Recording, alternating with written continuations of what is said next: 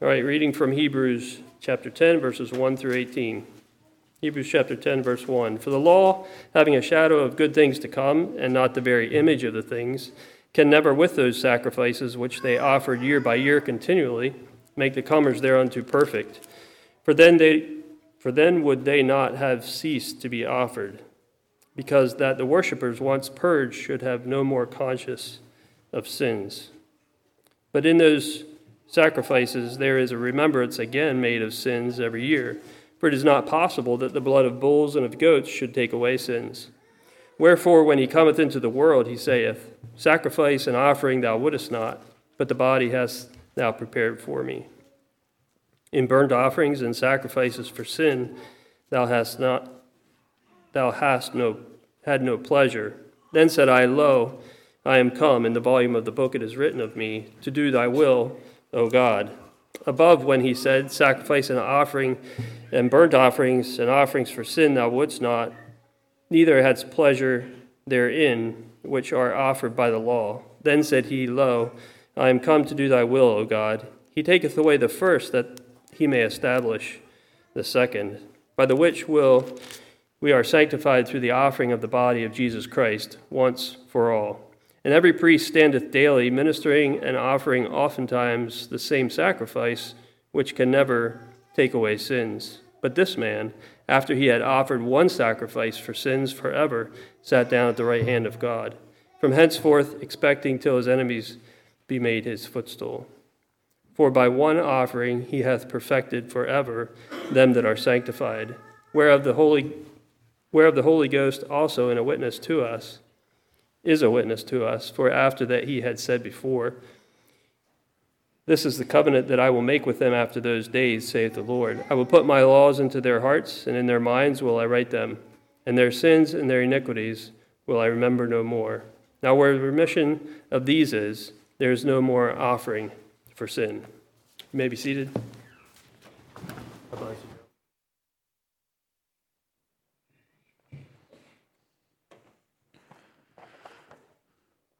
My soul, wait thou only upon God, for my expectation is from him. He only is my rock and my salvation. He is my defense. I shall not be moved. And God is my salvation and my glory. The rock of my strength and my refuge is in God. Psalm 62, 5 through 7. Good morning. Greetings in Christ's name this morning. Prudential Financial Insurance Company, on its logo, it has a picture of the rock of Gibraltar. I think I pronounced that right. This rock is on the southwestern part of Europe in Spain, and it's near the entrance of the Mediterranean Sea. This logo, by Prudential's name, is trying to tell you that if you invest with them, that your investment is something that is solid, dependable, and immovable. Many times in Scripture, Jesus is referred to as a rock or as a stone. He is one who is solid, dependable, and immovable. If you remember, the last time that I preached here, I preached about the place where Jesus is referred to as a rock. We turn to Exodus 17, where Moses struck the rock so that the water could come out, so that the Israelites had water to drink. This morning, I want to speak about another time that the Israelites needed water to drink. And Moses struck the rock not just one time, but twice. The title of the sermon this morning is Struck Twice. Turn with me to Numbers 20. We can find this story here in Numbers 20. I'm going to be reading the first 13 verses here in Numbers 20.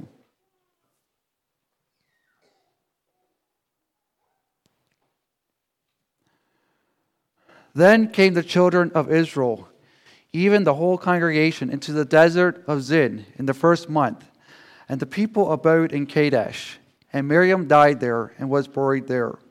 And there was no water for the congregation, and they gathered themselves together against Moses and against Aaron.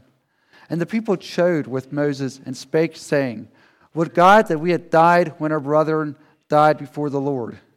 And why have you brought up the congregation of the Lord into the wilderness, that we and our cattle should die there? And wherefore have ye made us to come up out of Egypt, to bring us in unto this evil place? It is no place of seed, or of figs, or of vines, or of pomegranates, neither is there any water to drink.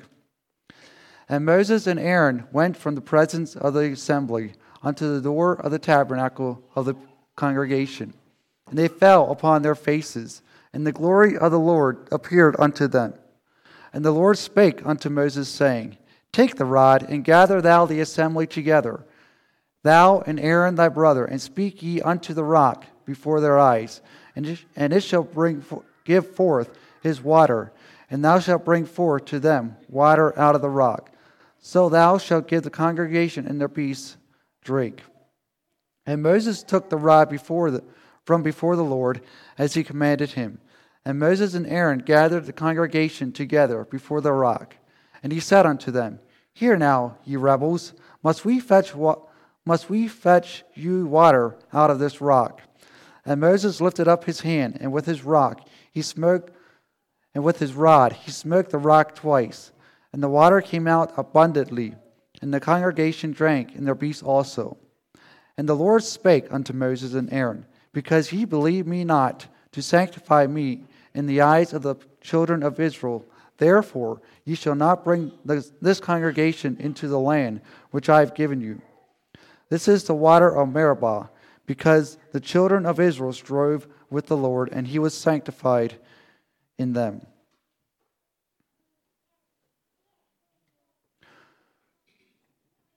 As we look at this story, there are some questions that I would like to answer. First one, why was Moses not able to enter the promised land? What was it about striking the rock twice that was so bad? And why were the children of Israel, the Israelites, allowed into the promised land after they had complained and rebelled to Moses and to God? I'm going to look at the background of the story first before we dive into the story. So in this chapter, we see that Miriam and also Aaron dies. Miriam died in the beginning of the chapter, in first verse, and Aaron towards the end of the chapter. And as we know, these were two siblings of Moses. Aaron was Moses' spokesperson, and he was considered as the high priest for the children of Israel. Miriam was considered as a prophetess, and we see that in Exodus 15.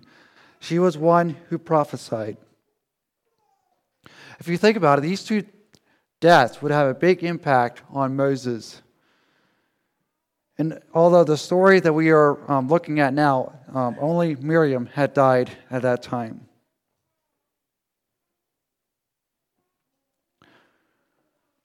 The Israelites in their journey to the promised land, they are now at the land at Kadesh. These people, they were there already before in their journey.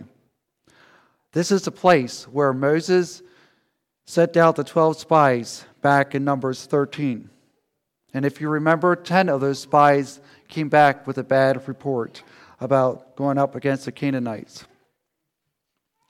And their report stirred up all the people that they rebelled against Moses, Aaron, Caleb, and Joshua, who they said they were well able to go up against the Canaanites with God on their side.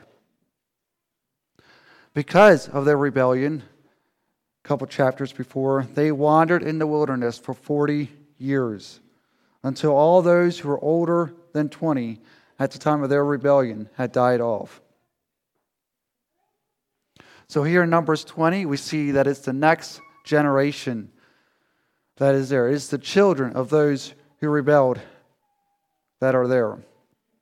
The 40 years of wanderings in the wilderness is over, and it covers just 5 chapters here.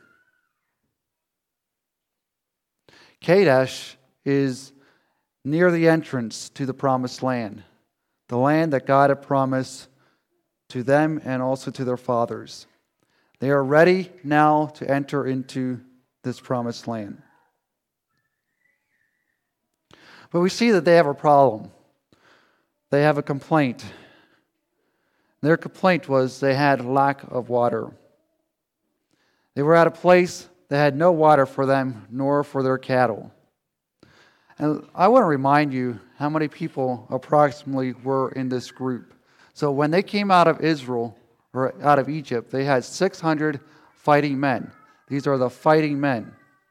Plus, these men probably had wives and also children. Not only did they have wives or children that were with them, possibly they had parents as well that went with them. And also, this was 40 years later, so there was possibly more people added to this number. So they could be well over 2 million people, if not more. Not only the people needed water to drink, they had cattle that needed water, and possibly they had a couple thousands of cattle. They all needed water to drink. And if you think about it, one person in the desert, in the wilderness, could probably drink 1 gallon of water in one day. They would probably need about 3 million gallons of water for the Israelites and also for the cattle. 3 million gallons of water.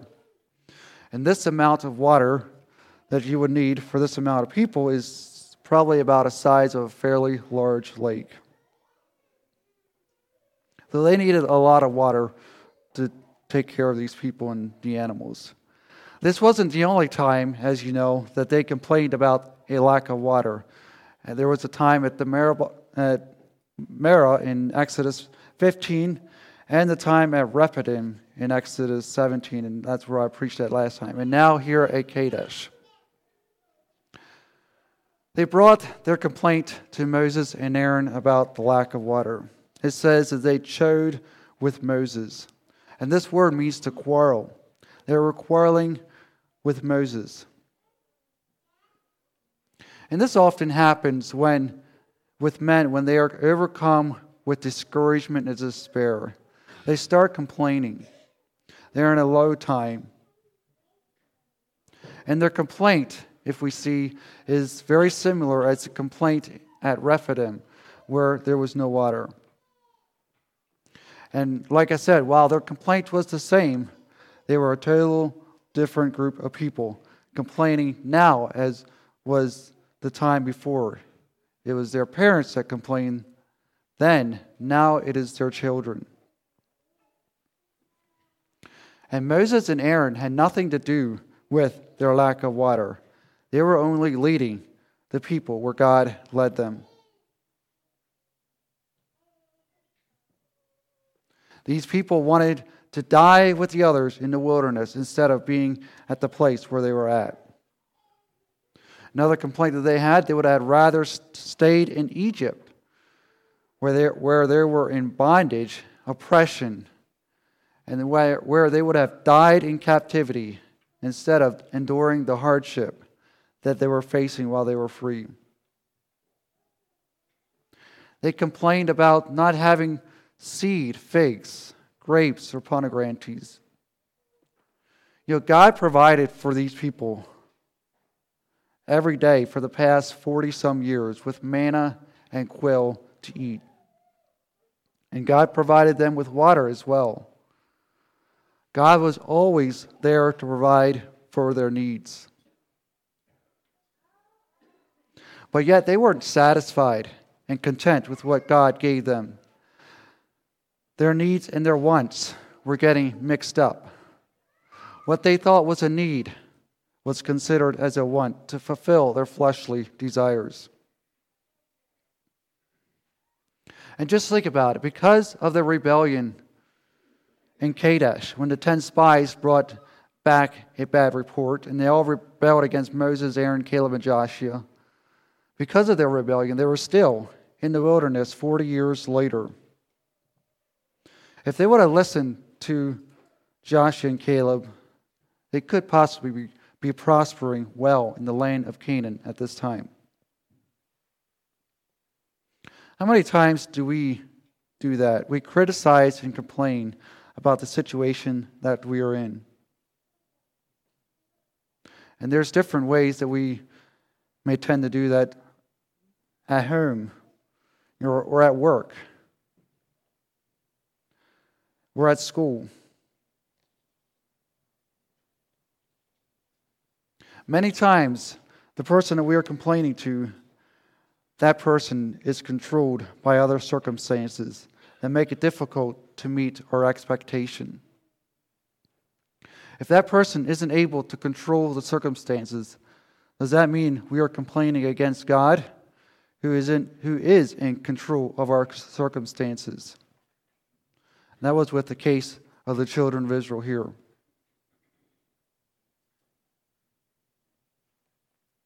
Let's look at God's commands to Moses. So we see that Moses and Aaron, they fall on their faces at the door of the tabernacle. They went to the place where God was and brought their knees before him to ask him what they must do. This isn't the only time where Moses fell on his face before God. Moses did it 5 other times. It seems that when he did that, he was pleading to God for much wisdom with the situation that he was dealing with, and also to intercede for the Israelites so that God wouldn't destroy them. And those 5 times that Moses fell on his face. Moses and Aaron many times interceded for the children of Israel. But we can see that God's glory appeared unto them in verse 6. Doesn't that speak about the grace of God on their lives? God heard their cry, and his glory appeared unto them. God hears our cry when we cry out to him. When we cry out to God in prayer, his presence is with us as well. Let's look at God's instructions to Moses. He says to take his rod and gather the people and Aaron together with him. And then he tells him to speak to the rock. What was so important about Moses' rod? Why did God want Moses to take it with him? In Exodus 17, God tells him to take the rod that he struck the Nile River with. And with that rod, it brought judgment to the Egyptians in different ways. Another purpose of Moses' rod is that it spoke of God's authority. It was with his rod that he would show the Israelites and to Pharaoh that God appeared unto him and ordained him to lead the people out of Egypt. His rod went from being a shepherd's staff to being called the rod of God.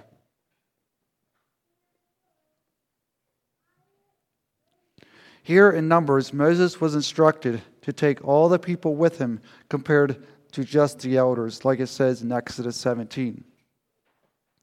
I believe God wanted witnesses there to see his awesome power, to see what God has done. Could it also be to show them the goodness of the Lord, and that it would cause them to be ashamed because of their unbelief in God's provision to them and of their rebellion? In other words, when God pours out his mercy and grace on them, when he offers them atonement, then they will be ashamed of the times that they went against God's plan that was way better for them. Ezekiel 16 talks about this, about when God pours out his mercy and grace on them and they come to shame. The tribe of Judah was becoming numb to the sin, especially sexual sins. They had no shame because of their blindness. I'm going to read verses 58 to 61 in Ezekiel 16. Thou hast borne thy lewdness and thine abominations saith the Lord. For thus saith the Lord God, I will even deal with thee as thou hast done, which hast despised the oath in breaking the covenant. Nevertheless, I will remember my covenant with thee in the days of thy youth, and I will establish unto thee an everlasting covenant. Then thou shalt remember thy ways and be ashamed. This shame that they feel is not the final judgment that they get from God, but is a shame that they get from dishonoring God or dishonoring one who is superior. And possibly that's why God wanted the people there to see the goodness of God and to recognize their error in recognizing who God is. So why was Moses supposed to speak to the rock? The last time that water came out of the rock, he struck the rock, and it brought water enough for all the people and their animals. If we look in 1 Corinthians 10, we can learn more about the rock. In 1 Corinthians 10, Paul writes different blessings that the Israelites experienced on their journey. And one of those blessings came from the rock that they all drank from. Then it says that this rock was Christ.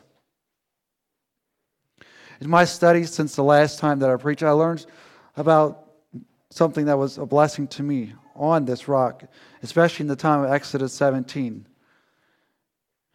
God tells Moses in Exodus 17, Behold, I will stand before thee there upon the rock.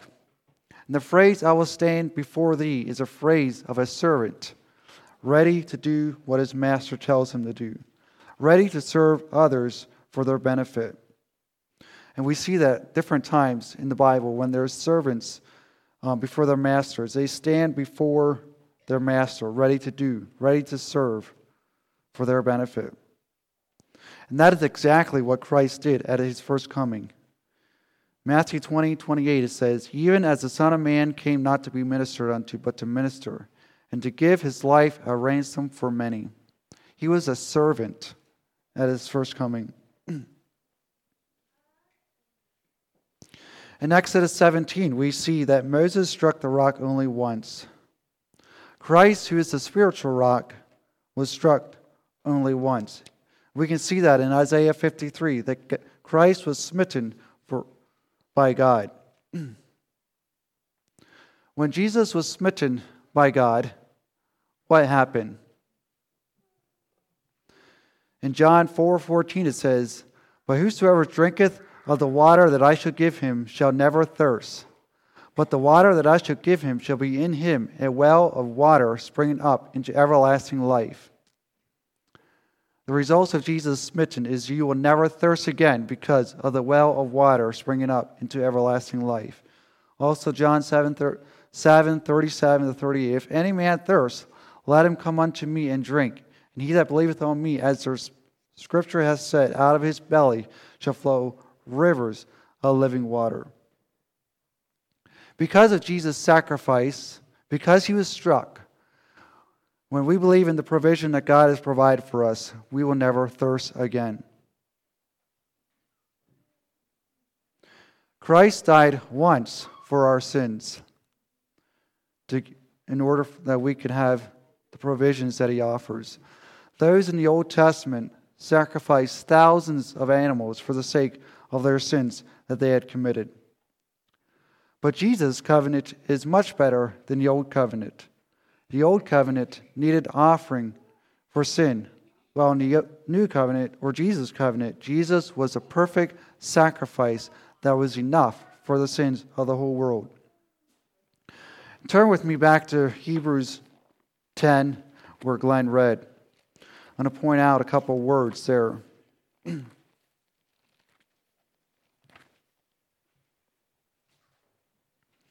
I'm going to actually be starting in chapter 9.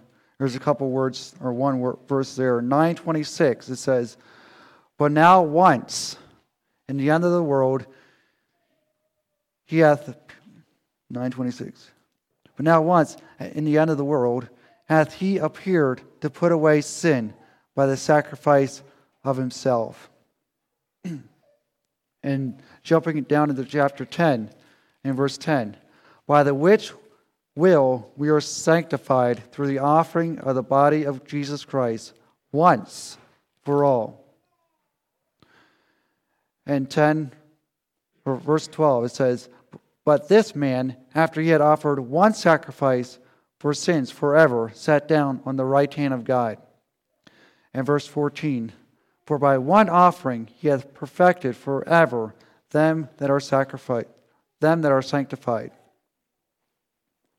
To answer the question of why Moses was to speak to the rock instead of striking the rock, it's because the rock which represented Jesus was already struck. He couldn't be struck twice. So what is it about speaking to the rock? What do you think would have happened if Moses would have spoken to the rock instead of striking it?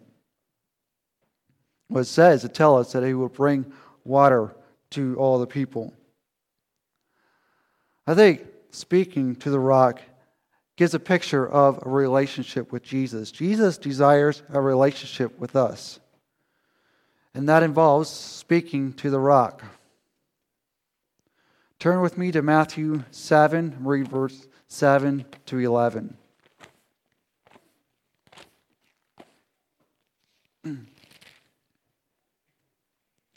Ask, and it shall be given you. Seek, and ye shall find. Knock, and it shall be opened unto you. For everyone that asketh receiveth, and he that seeketh findeth, and to him that knocketh it shall be opened. What man is there of you, whom if his son ask bread, will he give him a stone? Or if he ask a fish, will he give him a serpent? If ye then, being evil, know how to give good gifts unto your children, how much more shall your Father which is in heaven give good gifts, give good things to them that ask him? In Luke's version, he adds something else to that. How much more shall your heavenly Father give the Holy Spirit to them that ask him? And also John 13 and 14, it says, whatsoever ye shall ask in my name, that will I do, that the Father may be glorified in the Son. If ye shall ask anything in my name, I will do it. In Matthew, the words asketh, seeketh, and knocketh is all in a present tense form. Not only is it in a present tense form, but is also a continuation of asking, seeking, and knocking. God wants us to ask. He wants the speaking relationship with us. With each command, there is a response from God given. The person who asks receiveth, and the one who seeks findeth, and the one who knocks, the door will be open. When we speak to Jesus, he is interceding for us on our behalf. Hebrews 7:25, it says, wherefore he is able also to save them to the uttermost that come unto God by him, seeing he ever liveth to make intercession for them. And also Romans 8:26 and 27, it says, likewise, the Spirit also helpeth our infirmities, for we know not what we should pray for as we ought. But the Spirit itself maketh intercession for us with groanings which cannot be uttered. And this next verse talking about Jesus. And he that searcheth the hearts knoweth what is the mind of the Spirit, because he maketh intercession for the saints according to the will of God. In this verse, we see that the Spirit prays for us when we don't know what to pray. When we are in a difficult situation, the Holy Spirit is speaking to the rock. The one who searches the heart, like I said, is Jesus. He knows the Spirit. Therefore, he can intercede for us.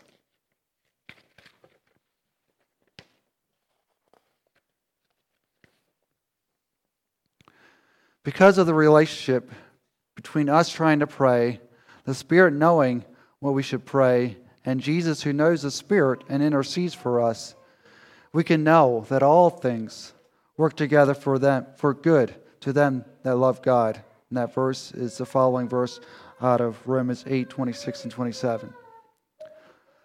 So let's all speak to the rock so that we can prosper in whatever way that God sees fit. Let's look at Moses' response here in Numbers 20. Moses was obedient to God on only part of what God had told him. He took the rod like God had told him to, and he gathered the people before the rock. I'm going to read his statement that he made to the people in the latter part of verse 10. Hear now, you rebels, must we fetch you water out of this rock?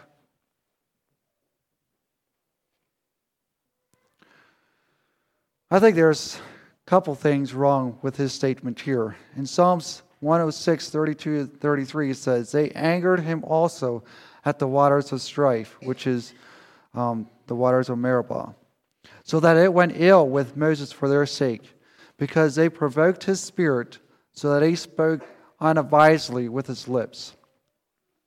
In other words, he spoke without stopping to think. Or another translation, he spoke recklessly with his lips. It is obvious that Moses was worked up with the way that the people were responding to him. And his statement is something that God didn't command him to say. God had instructed him to speak to the rock, not to the people gathered there. As a leader of the group, he spoke harshly. And this is something that can be easy to do when you're a leader, whether it's at home, at school, at church, or at work.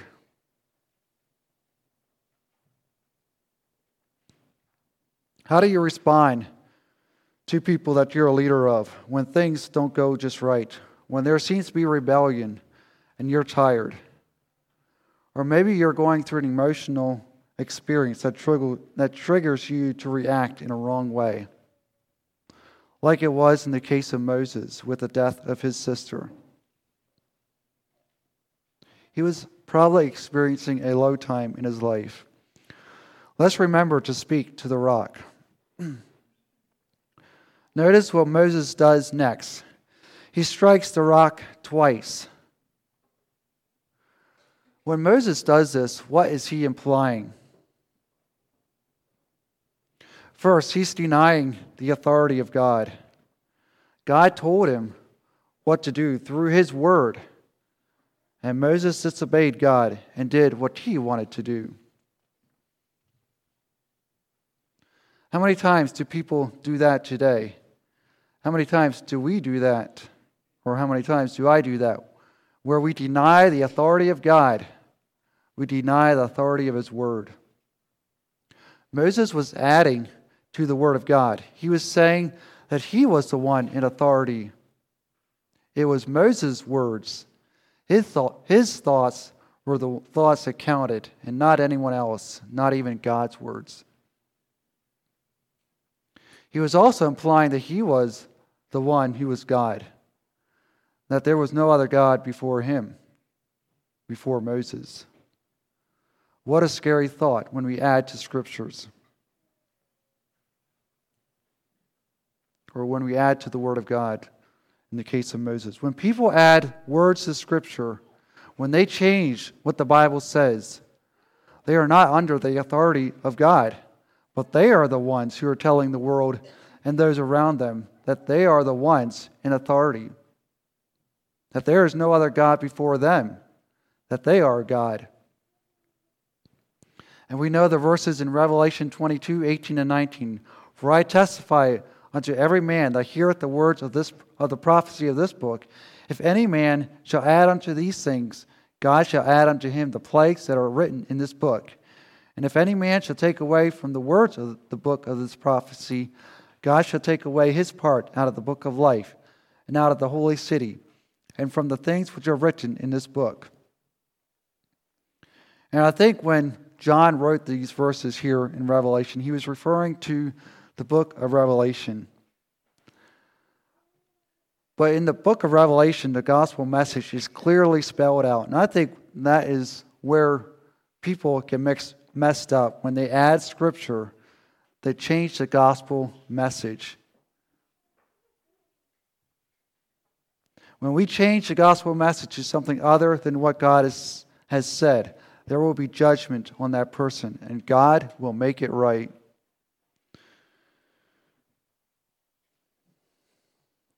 Luke 11:28, it says, "Blessed are they that hear the word of God and keep it." You're blessed not only if you hear the word of God, but also keep it. Matthew 24:35, it says, "Heaven and earth shall pass away, but my words shall not pass away." God's word will never pass away. God's word will always stand. It won't be our words that we add to Scripture or the words of a famous person, but it's God's words that will always stand. We were asking the question of when Moses strikes the rock twice, what was he implying? He is denying God's provision. Notice the "we" in his statement. He was saying that it was Aaron and himself that was bringing the water to the people. Moses was turning the focus away from God and that he is the one who provides. And he places the focus on Aaron and himself. Jesus said that he is the living water. He is the one who provides water where you and I and all who drink will never thirst again. Moses was also implying that he is the one who is trying to make it right for the people instead of Christ. In other words, he is his own prophet. He is his own priest. The mediator between God and the Israelites is now Moses instead of it being Christ the rock.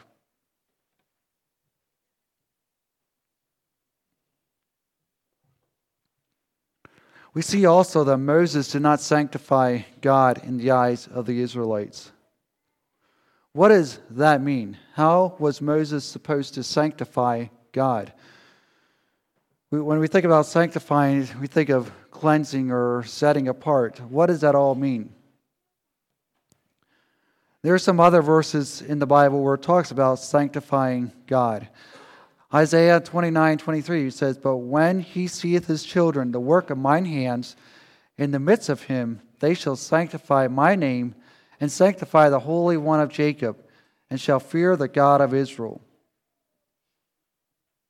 And also 1 Peter 3:15, it says, "But sanctify the Lord God in your hearts, and be ready always to give an answer to every man that asks you a reason of the hope that is in you with meekness and fear." These two verses have the idea that we need to give God his sacred purpose. We are to give God his rightful place, hold him in reverence. Back in Numbers 20, Moses wasn't doing that. Moses didn't set God apart. He didn't make him holy. By his actions, he didn't portray God to be who he truly was in the situation. He didn't reverence him. He didn't set him apart from other gods, and that he is the only God, the only true God.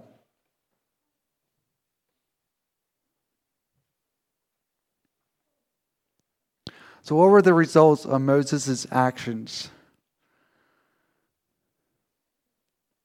What happened after Moses struck the rock? Did God strike them all dead after their complaining and also after Moses' attitude?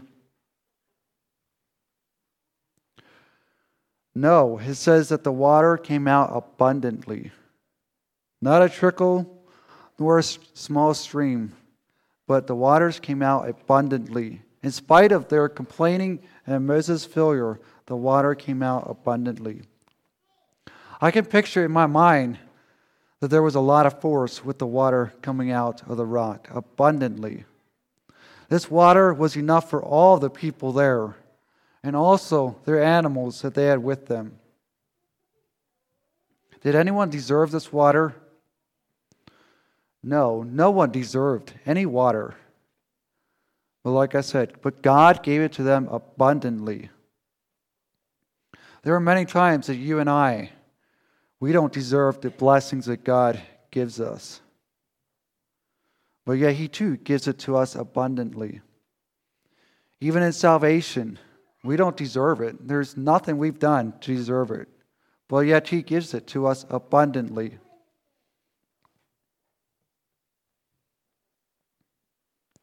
What about Moses and Aaron?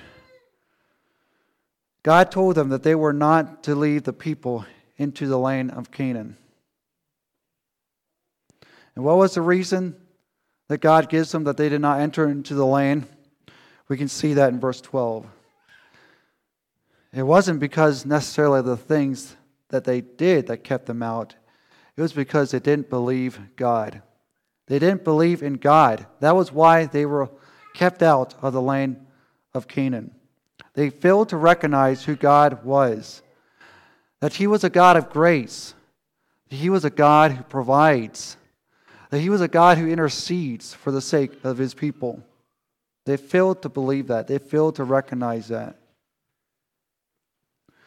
And there will be more people who, along with the children of Israel and with Moses and Aaron, who will not enter into the promised land or heaven because of their unbelief. Revelation 21:8, it says, "But the fearful and unbelieving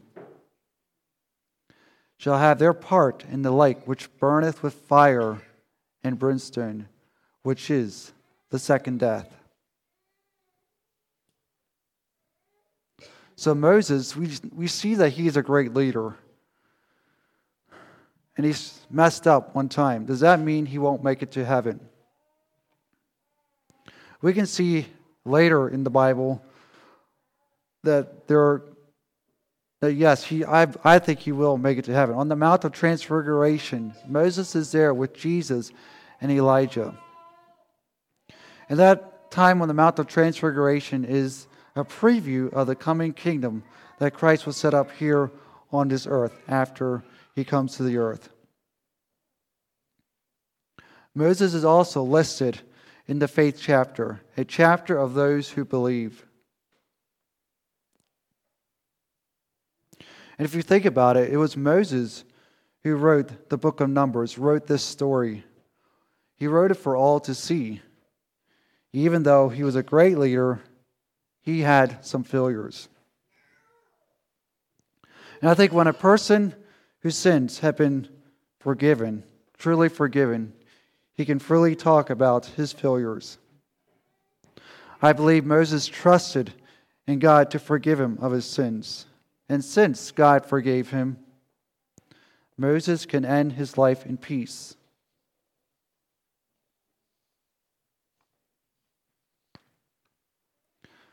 My challenge for you and for me is to look at my own life, to see whether we have struck the rock more than once. Is this sacrifice on the cross enough for me?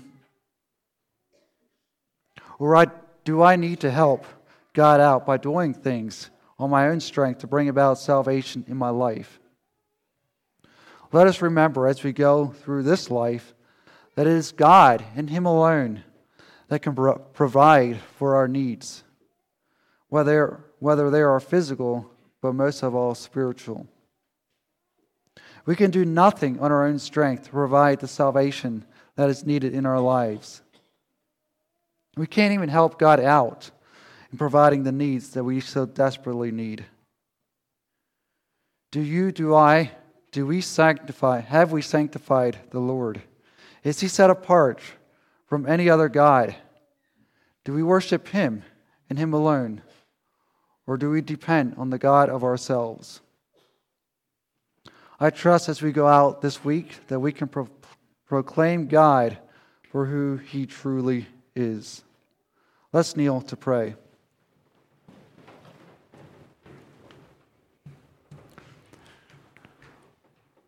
Our Heavenly Father, thank you, Lord, for your many blessings, your love for us. Thank you, Lord, for the plan of salvation, what you've done for us on the cross, and that your sacrifice was enough for each one of us, and that there was no more sacrifice that needed to be made. Thank you, Lord, for the free gift of salvation, and that we can receive it. I pray, God, that you just help each one of us to receive that gift freely, And I pray, God, that we would not change the gospel message, but Lord, that we would allow it to be true, and not only in our lives, but also as we proclaim it to the world around us. I pray that you just give us the strength that we need. I pray that you just guide and direct us today. Help us, Lord, to be faithful to you. Thank you, Lord. We praise you. In Jesus' name, amen.